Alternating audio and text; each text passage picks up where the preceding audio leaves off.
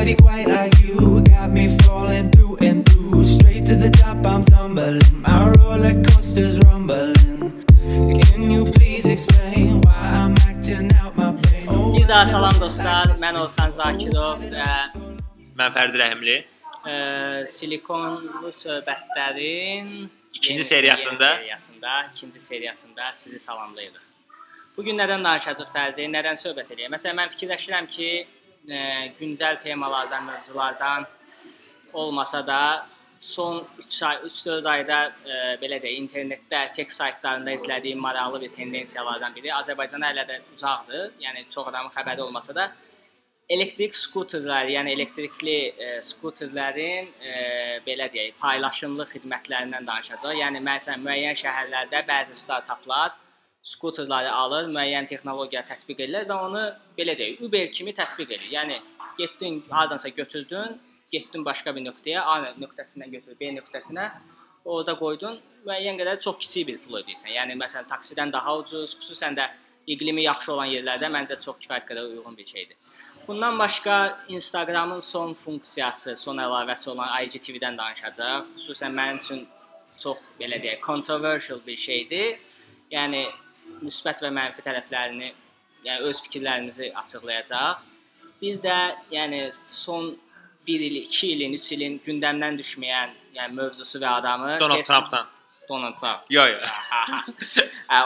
O bir də onun əmsi oğlu. Yəni əsas, yəni Twitterdə onun rəqibi kim var? Elon Musk.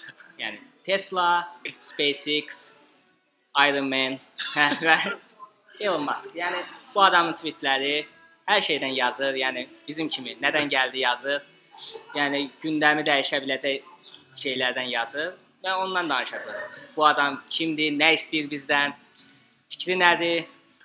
Getdik. Başlayaq elektrik skuterlərdən. Heç skuter ümumiyyətlə uşaq vaxtı olubmu? Skuter samakata deyirsənsə yox olmuyor. Samakat da olmuyor yəni. Yox olmuyor məndə. Məndə də olmuyor. Yəni ümumiyyətlə Azərbaycanda çox da məşhur olmuyor. Biz elə taxtadan samakat düzəldiblər və yaxud da ki bizdə skate də təcrübəsi də olmuyor. Yəni skateboard, yəni. Mən yox, heç biri məndə olmuyor. O daha çox Amerikaya. Mən uşaqlığım çox maraton keçib. Heç biri olmuyor.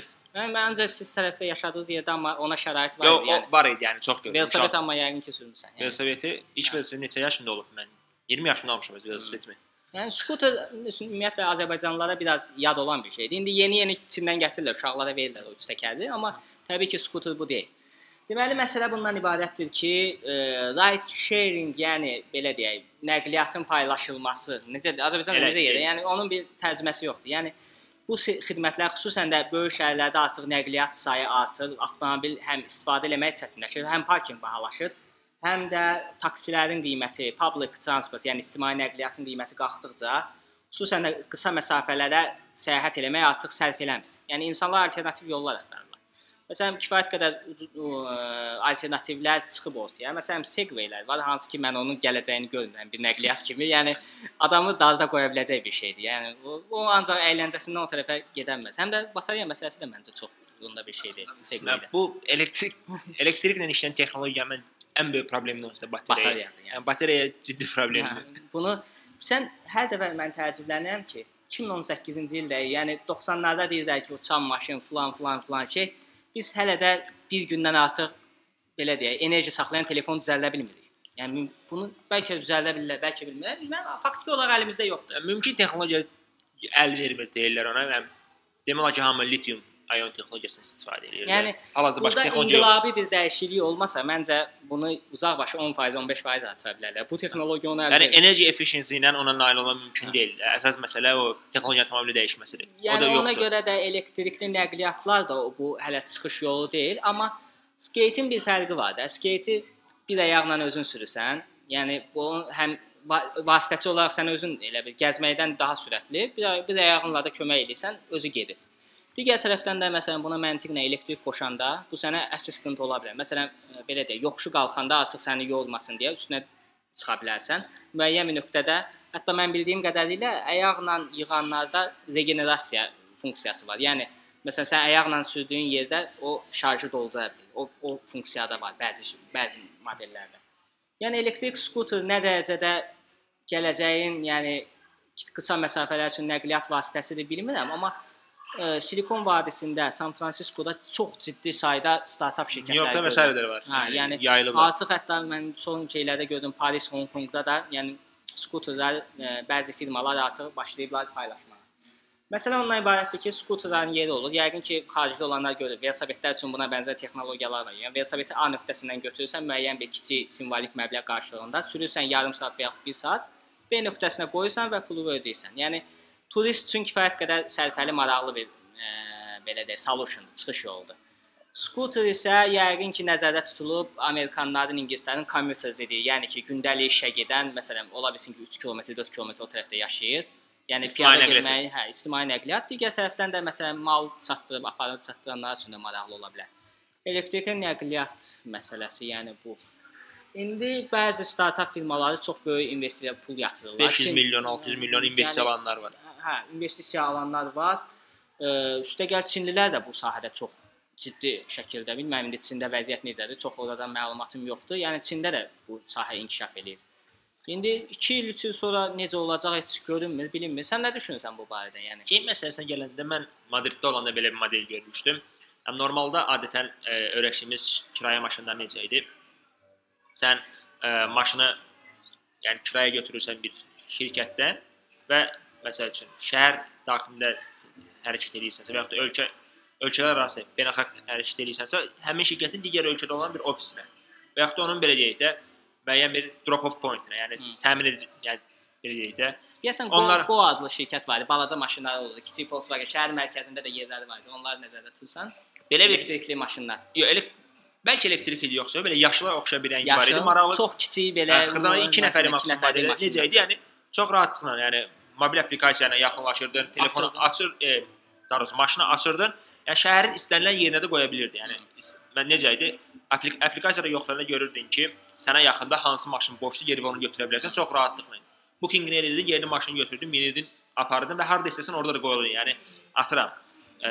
İçəri şəhərdən sən getməlisən Gənclik metrosunun yanına, amma mütləq deyil ki, sən Gənclik metrosuna qoyasan da onu. Sən istəyirsənsə bunu elə 28-də qoy, sən Nərimanovda qoy, çox rahatlan ki, o problemi olmurdu. Skuterlara belə bir texnologiyanın gəlməyin effektiv olub-olmaması məsələsinə. Bunun 2 məqam vardı. Birincisi ictimai nəqliyyatın həqiqətən effektiv olmaması və belə deyək də taksi xidmətinin baha olması. Bu ABŞ üçün və yaxud da bir çox belə deyim, Avropadan kənar deyək. Avropadan kənar ölkələr üçün çox normal кейsdir. Yəni ictimai nəqliyyatın ən pis olduğu ölkələrdən biri saya bilərik ABŞ. Amma bu Avropada belə bir modelin işləyib işləməyəcək çox ciddi sual altındadır. Yəni Avropanın böyük ölkələrində və ya böyük şəhərlərində olanlarınız ən azından şahidi olmusunuz ki, ictimai nəqliyyat onların ən çox fəxr edə biləcəyi şeylərdən biridir. Amma məsələ nəyə gəlir burada? İnsanların o xərci bu son dövrlərdə təxminən son 10-15 il ərzində yaranmış bir yanaşmadır. Bu green yanaşması. Yaşıl yanaşma nədir ki, yəni insanlar belə deyim də avtobusa minmək əvəzinə onu daha belə deyək də velosiped, piyada və yaxud da elektrikli şeylərə verməyə üstünlük verirlər. Bu nə əsas örnəyi ki, təbii ki, ən azından ətraf mühiti qorumaqda bunun bir belə deyək də iştirakı olsun deyə. Bəlkə bu baxımdan effektiv ola bilər. Mən Avropanı elə düşünürəm. Yəni çünki son illərdə bilmirəm, xüsusən mən avto xəbərlərini oxuyuram, xüsusən Almaniya şəhərləri artıq mərkəz hissələrini birinci başlayırlar dizel free eləyirlər. Yəni ki, dizelsiz zona. Artıq dizel maşınları bir dəfəlik olaraq Almaniyanın məsələn müəyyən şəhərlərin mərkəzinə buraxılmayacaq. Yəni dizel maşınlar bildiyiniz kimi benzindən qənaətlidir və bəzi ölkələrdə məsələn Azərbaycanın özündə də dizel benzindən ucuzdur. Yəni 50% olmasa da 33% ucuz, üstəgəl də 9 litr eyni maşını, eyni mühərriki, 9 litr benzin işlədən mühərrik, 6 litr dizel işlədir. Artıq bu da 50%-ə yaxın həm ucuz olduğuna görə fərq edir. Ona görə insanlar neçə illərdə, xüsusən də yanacağın bahalı olduğu ölkələrdə dizel avtomobillər istifadə edir. Amma dizel avtomobil gördüyünüz kimi ətraf mühitə dəhşətli dərəcədə ziyan vurur, qara tüstüsü falan filan. Artıq yəni Amerikada bu söhbətlər yoxdur təbii ki, amma onların vecinə deyil. Yəni həm böyük ölkədir ya nəyəsə görə, onlarda çox. Avropa isə nəinki dizel, artıq benzinli mühərriklərdən də Norveç yoxsa İsveç səhv etmirəmsə 2025-2024-ə qədər tamamilə elektrikli. Yəni onlar artıq satışı dayandıracaqlar.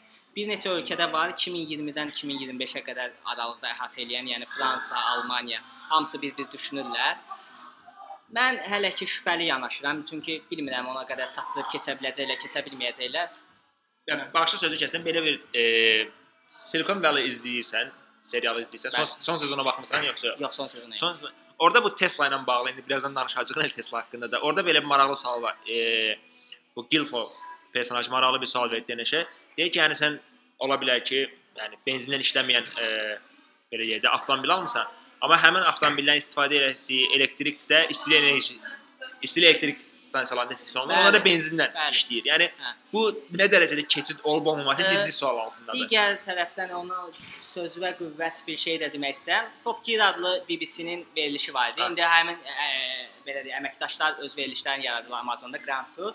Deməli o vaxt Toyota Prius'un hansı ki hibridli maşın, yəni yarı benzin, yarı elektrikli maşının analizini elədilər və hesablamalardan sonra, həqiqi hesablamalardan sonra belə qərara gəldilər ki, yəni bir Prius'un istehsalındakı zibil tullantısı, yəni ətraf mühitə ziyan o qədər çoxdur ki, o maşını 10 il sürəndən sonra belə, yəni onun benzinlə ziyanına gəlib çatmır. Yəni onu kompensasiya eləmir. Çünki bunda istifadə olunan nəhəng batareya, hansı ki litium-ion, çox ciddi bir metaldır və tullantısı çox təhlükəli. Tullantısı çoxdur. Yəni nə qədər Toyota iddia eləsə də ki, məsələn, bu avtomobillər geri qayıdandan sonra tamamilə recycle olunur, belə elə, kifayət qədər şübhəli burada məqamlar var. Yəni bir Prius'un istehsalı həqiqətən təbiətə çox böyük baha başa gəlir. Üstə gəl sən dediyin məsələ, dünya hələ ki, xüsusən də Çində elektrikli maşınların sayı nə qədər artsa da Çin ən böyük kömür ölkəsidir. Yəni bu adamlar nə qədər günəş, külək desələr də enerjinin ən böyük hissəsi kömürdən alınır. Plus da artıq elektrikli maşınların sayı artdıqca elektrik enerjisinə tələbat artır deyə əvvəllər məsələn neftlə işləyən idi, artıq indi daha çox elektrik lazım olur ölkəyə. Və bu neft çatdıra bilmədi, neft qaz olmayan ölkə daha çox kömür konsum edir, belə deyək. Yəni alternativ enerji bir həll yolu deyil hələ də. Hələ ki ona biz, yəni o tam bizi həll eləmir işimizi. Ona görə yəni bunların belə deyək, təmizlik məsələsi, ətraf mühitə faydası hələ ki şübhə altındadır. Yəni tam özünün təsdiqini tapmır. O ki qaldı Avropanın o yaşıllaşmasına, yaşıllaşdırma idarəsi bələdiyyələrinə. Düşünürəm ki, onlar şəhərlərdəki digər bir məsələ də ondan ibarətdir ki, şəhər mərkəzlərindəki yolları artıq yolsuzlaşdırırlar, piyadalar açırlar. Yəni sənin elektrikli də maşının olsa, nə qədər sıfır, bu maşın su ilə getsə belə sən getmək istədiyin yerə gedib çıxa bilmirsən. Bir nöqtədən sonra qabağa şlaqban çıxır, görürsən ki, artıq giriş qadağandır, sən gedə bilmirsən. Çünki onların belə bir artıq fəlsəfəsi var, şəhər piyadalarının olmalıdır. Və ona görə sən məcbursan ya velosipeddən istifadə eləməyə, hətta mən sənə deyərdim ki, velosiped də hər yerdə sürmək olmur. Velosipedin də öz yolları var. Avropadan yəni şəhərin ortasından, yəni məsələn, adicə Targovun ortasından cəmaatın üstə çıxa-çıxa velosiped sürmək düzgün deyil. Yəni onun öz yolları var. Amma skuter velosipedə baxanda da daha ciddi bir kiçik və portativ bir şeydir. Hətta büküb əlində də daşıya bilərsən, yəni. Ona görə mənə elə gəlir ki, skuteri ciddi bir alternativ, şəhər mərkəzində ciddi bir alternativ olaraq görünür. Mən niyə Amerikada skuterin tutacağına inanmıram? Amerikada bilmirəm, yəni kinolarda da görmüşük, yəni yaşayanlar da bilir. Məhəllə arasındakı məsafələr, rayonlar arasındakı məsafələr dəhşət çoxdur. Yəni biz məsələn tutaq ki, Bakıda 2 supermarket arasında ortalama məsafə, evlə supermarket arasında ortalama məsafə 300 metr, 500 metr olursa, yəni ki, sən yaşadığın yerdə istənilən halda, yəni piyada məsafəndə bir supermarket var. Amerikada o mümkün deyil. Sən maşının olmasa sən ac qalarsan, yəni. Yəni ona görə skuter Amerikanın problemini həll eləməyəcək. Hə, ola bilər ki, San Francisco kimi böyük, biraz sıxlaşmış Los Angeles kimi şəhərlərdə effektiv olar, amma bu bir-iki şəhərlə məhdudlaşacaq. Amma Avropa üçün kifayət qədər uğurlu ola biləcəyini düşünürəm. Çünki Avropanın şəhərləri özləri də maşınlar üçün dağıdır. Yəni xüsusən də İtaliyanın qədim şəhərləri var, Fransanın şəhərləri. Köhnə şəhərlərin hamısı, Avropada demək təzə şəhər yoxdur. Təzə şəhər yoxdur. Köhnə şeylər söküb bizdəki kimi, yəni binalar söküb asfalt eləməyiblər deyə, yəni o tarixi yerlər saxlanılıb, həm də binalar saxlanılıb deyə çox dardır. Yəni adicə Avropada səyahət edəndə insanların maşın parkinqlərini görmək, yəni adam ürəyi sıxılır. Yəni fikirləş ki, avtomobili park edir bir divara və içəridə güləşib sağ qapıdan çıxır adam. Yəni gündəlik bunu bir şey artıq bir işinə çevirib. Yəni İnsanlar onunla yaşayırlar, amma bizə biraz qəribə gəlir. Parking Madriddə bizdə bir yoldaş var idi, İspan yoldaş idi. o belə bir modellə, yəni biznes modeli fikirləşmiş ki, belə bir startap eləmək olar. Parkinqləri insana bir-birinə satırlar. Necə deyir satırlar? Məsəl üçün biri şəhər ətrafında işləyir, şəhər mərkəzinə gəlir, biri şəhər mərkəzinə işləyir, şəhər ətrafına gedir. Onlar bu app üzərindən görüşürlər, bir-birlərinin parkinq yerlərini digərlərinə satırlar günün müəyyən saatlarında. Düzdür, sonra davam eləmədi, amma ən azından belə bir ehtiyacın olduğunu görürdük. Bəli, ehtiyac %100 var. Nəyə görə deyimsə, ideya olaraq yaxşıdır. Onu bir startap şəklinə gətirmək də yaxşı ideya idi. Çünki məsələn mənim oxuduğum Avstraliyada oxuduğum Queensland Universitetinin ətrafında evlər var idi və oradakı evlər dəhşət baha idi. Və insanlar biraz uzaqlarda qalırdı ki, həftəlik $30-40 fərq edirdi və avtomobillə bəziləri gedib gəlirdi. O bahalı evlərdə yaşayan insanların bəziləri avtomobil yox. Çünki bu adam avtomobili olmadığına görə universitetin yanında ev tuturdu, biraz çox pul verdi. Amma o evi də tutanda bu adamın pulsuz qarajı var idi. O qarajı artıq uzaqda qalan insanlara kirayə verirdilər. Məsələn, aylıq tutaq ki $200. Bilirdi ki, bu adam universitetə gəlir, müəllimlər falan o qarajları götürürdülər kirayə kimi. Yəni həmin sistem həqiqətən əslində reallıqda işləyir. Var belə bir şey. Yəni onu məncə startap kimi quran adam uğur qazana bilər, yəni. Məncə uğurlu bir şeydir. Yəni startap qurmaq istəyənlərə duyurulur. Şeydən danışdıq, elektrikli skuterlardan danışdıq. Məncə keçə biraz elektrikli maşınlara və yaxud da onun yaradıcılığına. Elon Musk məsəl üçün hər nə qədər sevilən personaj olsa da son 1 il ərzində xüsusilə də bu özünün PR belə deyəm də fəaliyyəti ilə ciddi şəkildə neqativ yarada bilib. Xüsusilə son bu Taylandda olan hadisə, məsələlərlə və s. Tamamilə belə özünün yaratdığı bu imici ən azından bir hissəsini məhv eləyə bildi. Yəni biz fikirləş ki, yəni nə bilim, bəzən mənə qəribə gəlir. O şəkli gördüm. Yəni ilk şəkil o Taylanddakı hadisələri çox ciddi izləyirdim. Yəni xüsusən də bütün ciddi xəbər saytları, belə deyək, kütləvi informasiya vasitələri 3D modellər çıxartmışdılar. Yəni təxmini eyni ölçüdə. Sonra orada bir video var idi. Mən onu görəndə dəhşətə gəldim. Klaustrofobiya məsələsi, xüsusən də suyun içində o dar yerdən keçmirdi. Yəni o arxasındakı məsələn mən dalğıcılıqla biraz 2-3 dəfə yoxlamışam. Yəni həqiqətən o şeydəki mənim öz çəkimə görə, biraz arıq olduğuma görə o maneə yaradır. Yəni üst sistemdəki o belə deyək, tanker narahat edici bir şeydir. Yəni adama əlavə yük yaradır. Yəni onu saxlamaq çətindir. Sən fikirləş ki, tanker oradan keçmirdi və bəzən lazım olur ki, bu adam tankeri çıxartsın, əlində daşısın və yaxud biraz qabağa ötürsün. Çox dəhşətli bir, çox darıskal bir yer idi. Yəni belə bir çətin bir vəziyyətdə Elon Musk bir də gördüm ki, sənə deyim ki, bir nə boyda, şkaf boyda bir qurğu, raketə oxşayan bir qurğu yaradır, sualtı gəmi kimi və bunu məşq elətdirir suyun hovuzun içindəki, güya bu keçəcək. Yəni baxan kimi güldüm ki, yəni bu adam məzələnir, yəni ciddidirmi yəni? Amma ciddi şəkildə ona inananlar var idi ki, yəni bu solution ola bilər. Yəni amma baxan kimi görünürdü ki, mümkün deyil. Yəni o içəridəki o keçidlər çox əyri, yəni mürəkkəb formaya malik idi. O düz uzun bir metrə yarım, 2 metr uzunluğunda olan şeyin oradan keçməsi texniki olaraq mümkün deyil. Üstəgəl hər şeyi buraxdım. Onu keçmək, onun içərisinin o qədər dar olması, onun uşaq 2 saat, 3 saat onun içərisinə 12 yaşında, 13 yaşında uşağı ora qoymaq. Adam ürəyi partlayır. Yəni uşaq nədir? Mən onun içə girəmirəm yəni. Yəni bunu adam yəni öz PR-ı kimi təqdim eləməyə çalışırdı. Gəldi sonra güya orada şeydi, o hadisə yerinə baş çəkdi. Belə öz tapşırığı göstərişlər verdi. Sonda xatirə fotosu çəkdirdi. Belə, amma yəni düzdür. Mən orada bir məsələni də haqlı saymıram. Məsələn, oradakı məşhur deyəsən dalğıc idi, yəni o ekspert idi.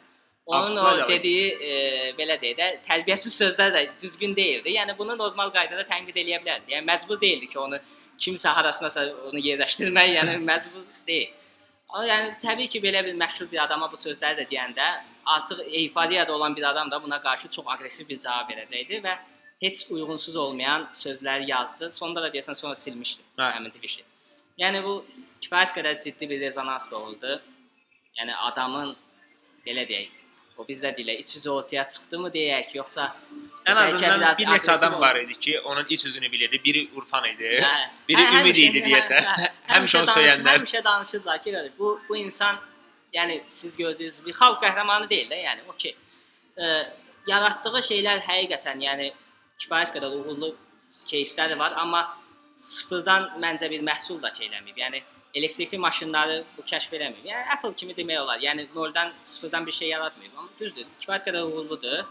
yəni dizayn və research development-də uğurlu. Xüsusən də SpaceX-dəki fəaliyyəti çox yəni danılmazdır. Amma Tesla-dakı nə qədər maşında PR uğurlu olsa da, avtomobil istifadə edənlər düzdür, o supply chain-in yəqin ki problemidir. Keyfiyyət məsələlərində LG-dəki problemlər, məsələn, deyək ki LG telefonlarında məsələn korpus qopuz, rənglər tökülürdüsə, salonundakı belə deyək, interyerin hissələrində ciddi problemlər yaranır. Yəni premium maşın, Tesla'nın Model S-i BMW-nin 7-ci seriyası, Mercedes-in S klassına uyğun, yəni premium seriyada olan bir avtomobildir. Və bu premium avtomobildə hissələrin qopması, rənglərin itirməsi ciddi bir problemdir. Və nəzərə alaq ki, 80-100 min dollar arasında olan bir model üçün. Yəni təbii ki, bu adamlar avtomobil sahəsində heç anlayışları yox idi. Sıfırdan qurublar, bu problemlər normaldır. Amma yəni bunu dağ başına qaldırıb göyə, dünyaya bir inqilab kimi gətirməyi də mən çox düzgün saymıram.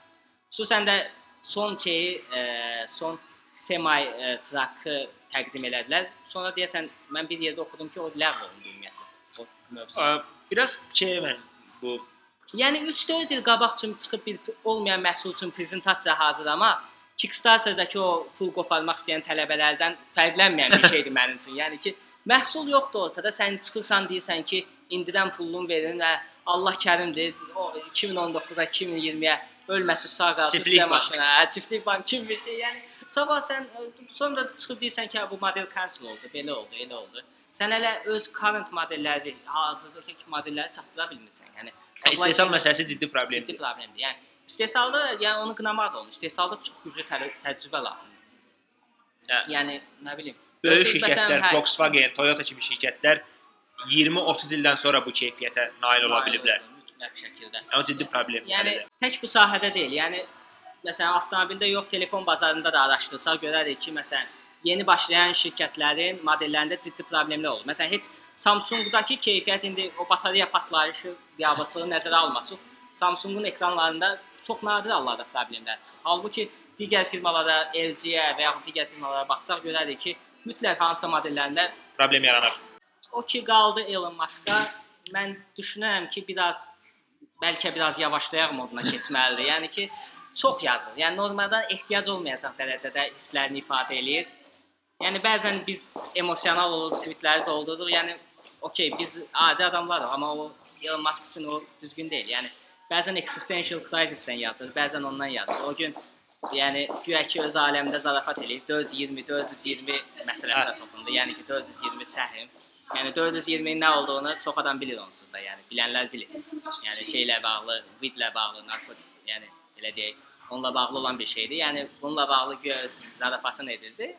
Nə dərəcədə uğurludur deyil, bilməm. Yəni özünü çox belə deyək, korporativdən uzaqlaşdırmağa çalışır və bəzən də süni görünür. Yəni bu təbiilikdən uzaqlaşır. Elə bilirsən, hiss edirsən ki, bu sən demişsən, sıxır özünü. Nəsə fərqli şey. Tony Stark obraz yaratmaq istəyirmi, yoxsa rock and roll mu takılır belə deyək yəni. Yəni mən adamın təbii ki biznes qərarına və s. deyə bilmərəm ki, o uğuru hələ də qiymətləndirə biləcək bir şey deyiləm ki, biznes sahəsində uğurda. Mən en azından Twitterdə mən də tweet yazıram, o da tweet yazır. En azından haqqım çatır ki, ona deyim ki, yəni qardaş sən bu qədər özünü yormadı, yəni niyə bunu edirsən? Amma məsələnin elə biznes tərəfində də, xüsusən bu 420 məsələsinə gələndə, ciddi problemlər yaradır. Mən məsələn Bloomberg yoxsa Reuters'da səfərsə ciddi bir yazı var ki, niyə bu 420-dən ala bilməz bunu?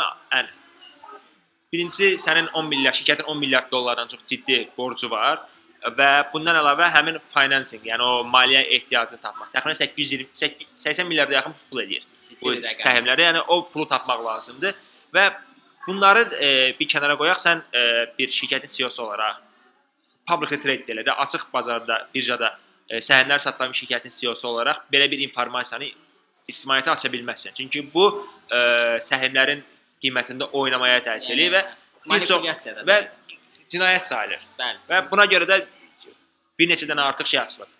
Belə deyək də hüquqi nə deyirlər ona, кейslər açılıb buna qarşı. Yəni sən qardaş, bu bir neçə yaxşı ideyan var biznes ideyası olaraq. Yəni onlarla məşğuldur. Niyə bunlara özünü yorursan? Yəni çox məncə dərin şeylərə gedir və professional olmayan. Yəni əgər sən CEO-sansa, sən developer ola bilərsən, sən bir product designer olsun, nə istəyirsən danışarsan, yazarsan, səni bir tutaq ki, belə deyək də, controversial bir artist kimi, necə deyim, ictimai xadim kimi tanınmaq olar, başa düşmək olar. Amma sən korporasiyanın içindəsən, sən bu şirkətin üzüsən. Sən belə şeylərin məncə düzgün sayılmır. Yəni okey, biz gənclər, fanboylar falan biz zarafata salıb gedirik, amma yəni səhm bazarıdır. Sonra bu artıq iqtisadi məsələlərdə belə zarafatlar tanımırlar. Yəni kostyumlu daydaylar belə tanımırlar. Yəni onları başa düşmürlər.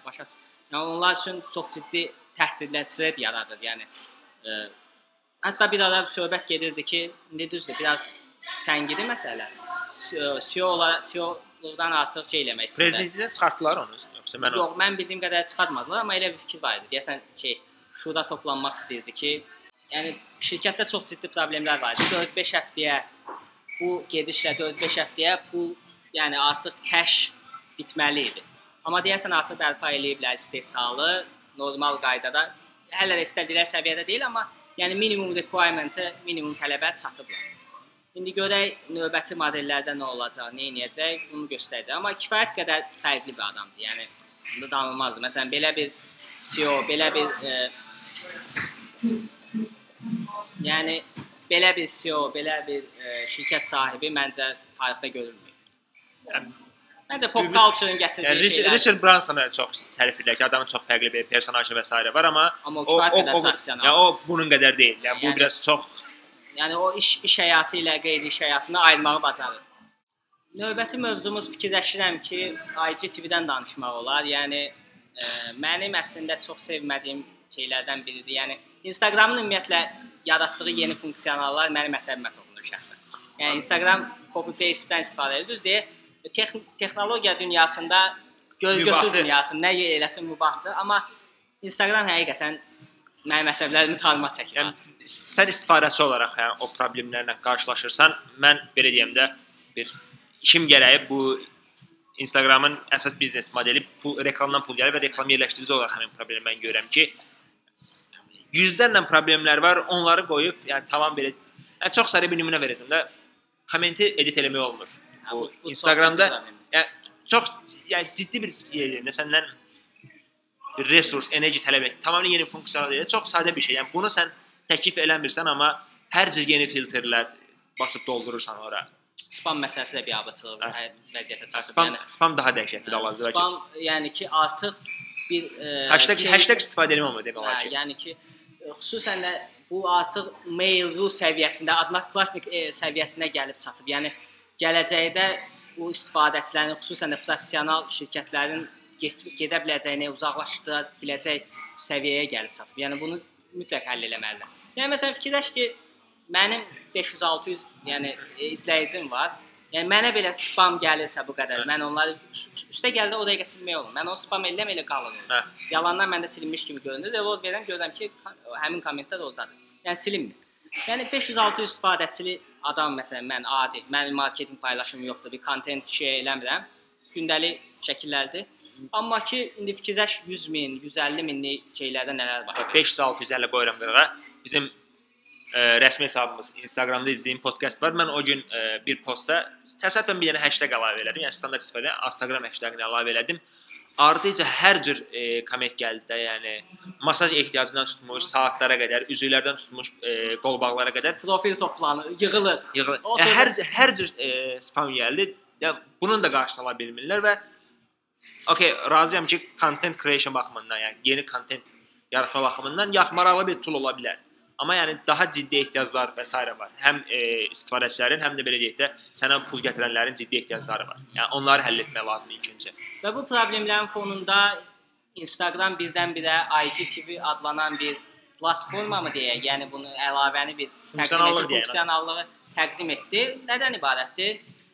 Artıq istifadəçilər uzun videolar çəkə biləcək və burada ən böyük fərqli özəlliyi ondan ibarətdir ki, yəni adətən telefonda, yəni ergonomikadan və funksiyonallıqdan çox da xəbəri olmayan istifadəçilər telefonu portret qaydada tutub videolar çəkirlər və hiss edirsiniz ki, məsələn, hardasa canlı yayım eləyən və yaxud da reportaj olub, müharibədə zətdə tələmtələsi çəkilən videolar mütləq şəkildə portret formada olur və o YouTube-da çox narahat edici vertikal, bəli, vertikal. Yəni qıraqdakı o şəffaf hissələr və video balaca görünür. Kifayət qədər narahatçılıq. Ən azından okey, mobil versiyada YouTube bunu həll edib. Çox təşəkkür edirəm onlara. Hə, onu həll elədi. Amma yəni professional kontent baxımından çox narahat edici yəni məqam idi. Yəni verilən kontent artıq istifadəçiyə çatmırdı. Müəyyən hissəsi itirdi. Birincisi çəkilişdəki sağda solda olan itkilər, yuxarı aşağı lazımsız, ehtiyatsız hiss olur. Yəni lazım olan mesajı bəzən çatdıra bilmirsən belə deyək vertikal videoda.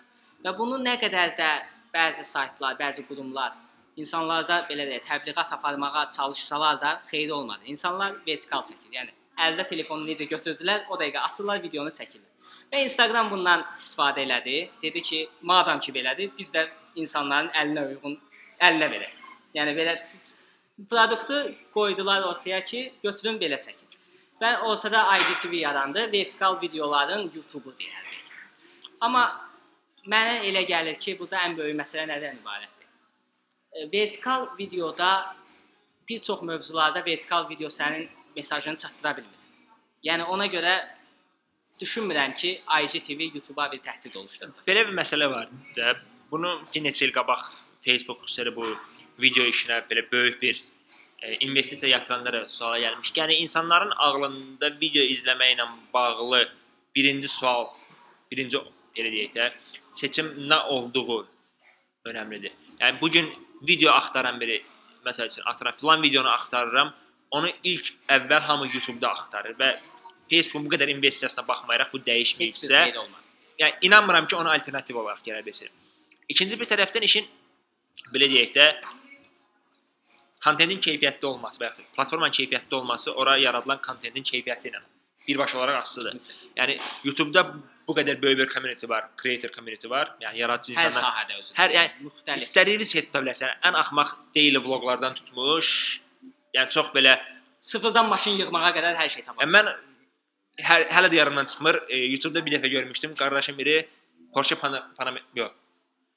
Porsche 911 şeydə bu 50-ci il xüsusi buraxılışı sıfırdan özü evdə yığmışdı. Motor zad yox idi, təbii ki, velosiped kimi istifadə edir, amma adam sıfırdan onu yığmışdı. Yəni elə bir videonu belə YouTube-da tapa bilirdi. Yəni nəyə gətirən məsələni? O kreatorlar üçün əlavə bir belə deyək də alternativdir. Alternativdən əlavə mən bir baxımdan vaxt itkisi də görürəm. Nəyə görə? Çünki YouTube-un platformanın funksionallığı gərəyi insanlar ora adətən horizontal formada çəkirlər. 9-un 16, 16-ın 9-u daha doğrusu deyə çəkirlər. Və son illər xüsusilə məsəl üçün bu 2001-ə çıxan telefonlar artıq 18.9. 18.9 yəni sinematik çəkməyə çalışır. Yəni çəkiblər, amma istənilən halda o formata uyğundur və bütün belə deyək də təkcə bu çəkiliş resursundan əlavə qurduqları bütün belə deyək o mühit onun üçün planlanır. Məsəl üçün rakurslar və s. otağın dizaynı və s. hamısı belə deyək də horizontal üçün planlanır. Ən sadə bir şey deyim. Avtomobil reviewsunda, yəni avtomobili sən 18.9-da çəkirsən, 18.9-a avtomobil uzun formada və alçaq olduğu üçün 18.9-a tam oturur. Sən həmin videoyu heç cürə nə etsən, həmin videoyu IGTV-də istifadə edə bilməzsən. Ya əlavə olaraq video çəkməlisən, o çəkdiyin də yenə alınmayacaq. Çünki avtomobil düşmür. Yəni vertikal şeydə, kontentdə landscape-i çəkmək olmur. Landscape-dəki ətrafında olan şeyi çəkmək olmur. Vertikal kontent nəyə yarayır? Qoyasan ortaya selfie ilə nəsə eləsin. Məsələn, makyaj. Makyajda ola bilər. Çəkirsən üstdən aşağı, insanın forması necədir? İnsan hündürlüyü, uzunluğu enindən çoxdur. İnsanla bağlı şeylərdə çəkmək mümkündür. Amma sən məhsul təqdim eləyəndə çox çətin. Bir də ki, bir məsələ vardı. Yəni o belə o community-də həmin o icmanı, yaradıcı adamların icmasını Instagrama çəkmək üçün onlara müəyyən bir belə deyək də insentiv verməlisən. Bu nədən gəlir? Birincisi maliyyədən gəlir. Yəni YouTube-un bu platforması hər nə qədər Google belə deyək də tənqid eləsələr kifayət qədər yaxşı, effektiv işləyən bir platformadır. Yəni 40-ın 60-a bölgüsü ilə başlayıb 60-ın 40-a, hətta 70-in 30-a qədər davam edir. Yəni belə deyək də YouTube-un reklamdan qazandığı hər 1 dolların 70 sentini sizə 30 sentini özünə götürdüyü кейslərə qədər gedə bilər. Təbii ki, bu çox böyük bir icmaya sahib olmalısan, məsələn, atıram 10 milyondan artıq izləyicin olmalıdır və s. Amma istənilən halda bu belə deyək imkanı sənə təqdim edir. Hələ də məsələn Facebookda ən böyük çətinliklərdən biri o ki, çox seçili sayda belə publisherlərdə o funksiya var və Instagramda da hələ də tam olaraq belə inteqrasiya olunmur. Yəni işin belə bir maliyyə motivasiyası olmadığını nəzərə alsaq, bundan əlavə həm vaxt, həm enerji baxımından resurs xərcləməli olduğunu nəzərə alsaq, həmin insanlara cəlb etmək çox çətindir. nümunə verdin ki, makyaj videosu çəkmək lazımdır. Makyaj videosu çəkən ən azından mən keçmiş işimdə və s. maraqlandığım, gördüyüm nümunələr olub ki, adamlar, yəni özünə bir platforma qurublar YouTube-da 30.000, 40.000, yəni böyük digər ölkələrdə yəni 1 milyona yaxın izləyicisi olan adamlar var ki, bu işlə məşğul olur. Yəni həmin platformanı qoyub bura gəlməkdənsə, elə həmin platformada həm qazanclarını görürlər, həm də öz işlərinə davam edirlər. Yəni o hələ də böyük bir problemdir Instagram üçün. Yəni, bunu çox rahat eləyə bilər. Yəni qoysun qabağına live eləsin. Bizimkilər çox xoşdurlar məsəl üçün. Mən bir dəfə gördüm, dəhşətə gəldim ki, yəni bir canlı yayıma nə qədər adam girmişdi? Yox, canlı yayıma adam girməmişdi. Mən bir dəfə hansısa şəhərdəki kafelerin biri, kafe deyildi, çay evlərinin birində idik. Dostlarla oturacaqdıq. Gördüm ki, bir qardaş oturub Instagramda live eləyir. Təsəvvürən gözüm çataşdı, gördüm Instagramda live eləyir. Bir müddət sonra hardasa bir yarım saat şalan söhbət etdi. Söndüm, yəni qardaşa baxdım, görüm, yox, səs gəldi daha doğrusu. Gördüm gülür, söndüm baxdım görüm ki, Instagramda sual verirlər, gülür. Və mənə maraq gəldi ki, yəni çay evində bu nə live edə bilər, insanlara nə çatdıra bilər, nə content verə bilər, nə mesaj verə bilər. Amma gördüm, ən azından başa düşdüm ki, bu adam yarım saat bu live eləyirsə, interaktiv mühit var idi. Ən azından o mühit var idi. Elə adamlar üçün həqiqətən işə yaraya bilər. Amma dediyim kimi bu xüsusilə bizneslər və s. üçün çox limitdir bu. Hə, bir cəhəti də şey eləmək olar, nədə işə yaraya bilər? Xüsusən Facebookda kvadrat formalı videolar görsən ki, necə şey eləyir. Yəni kvadrat formalı videolar artır. Sonra bəzən də videonu kəsirlər. Video ortada davam edir, yuxarısında, aşağısında videonun verdiyi mesaj yazılır. Öldüm gülməkdən. Buna baxın məsələn. Gördüyüm ən maraqlı filan şey. Yəni bu statik bir şey, ekrana statik bir şey qoyulur və yaxud da BuzzFeed-in videoları var. Məsələn, do it yourself-la bağlı belə şeylər. Onda yuxarıdan çəkmədir. Yəni məsələn yuxarıdan nəyisə iş prosesini çəkir. Həmin videonu IGTV-yə tətbiq eləmək olar. Amma yenə dediyim kimi, məsələn, sən düşün futbolla bağlı. Futbol necədir? Futbol stadion 2-nin 1-ə təxminən formatındadır və bu enin uzunluğu. Sən oturub baxanda təbii ki, qapının arxasından baxılan hissə ən pis hissədir. Yəni futbol heç nə görmək olmur, heç nə başa. Yəni ən gözəl baxımlı hissə, yəni futbolun göründüyü hissə ortadandır. Yəni sənin belə deyək, uzun en hissən stadionun enini daha uzun gördüyün hissə, yəni futbolu daha yaxşı baxa bildiyin hissədir. Yəni sən məsələn futbolla bağlı bir videonu tətbiq eləyə bilməzsən.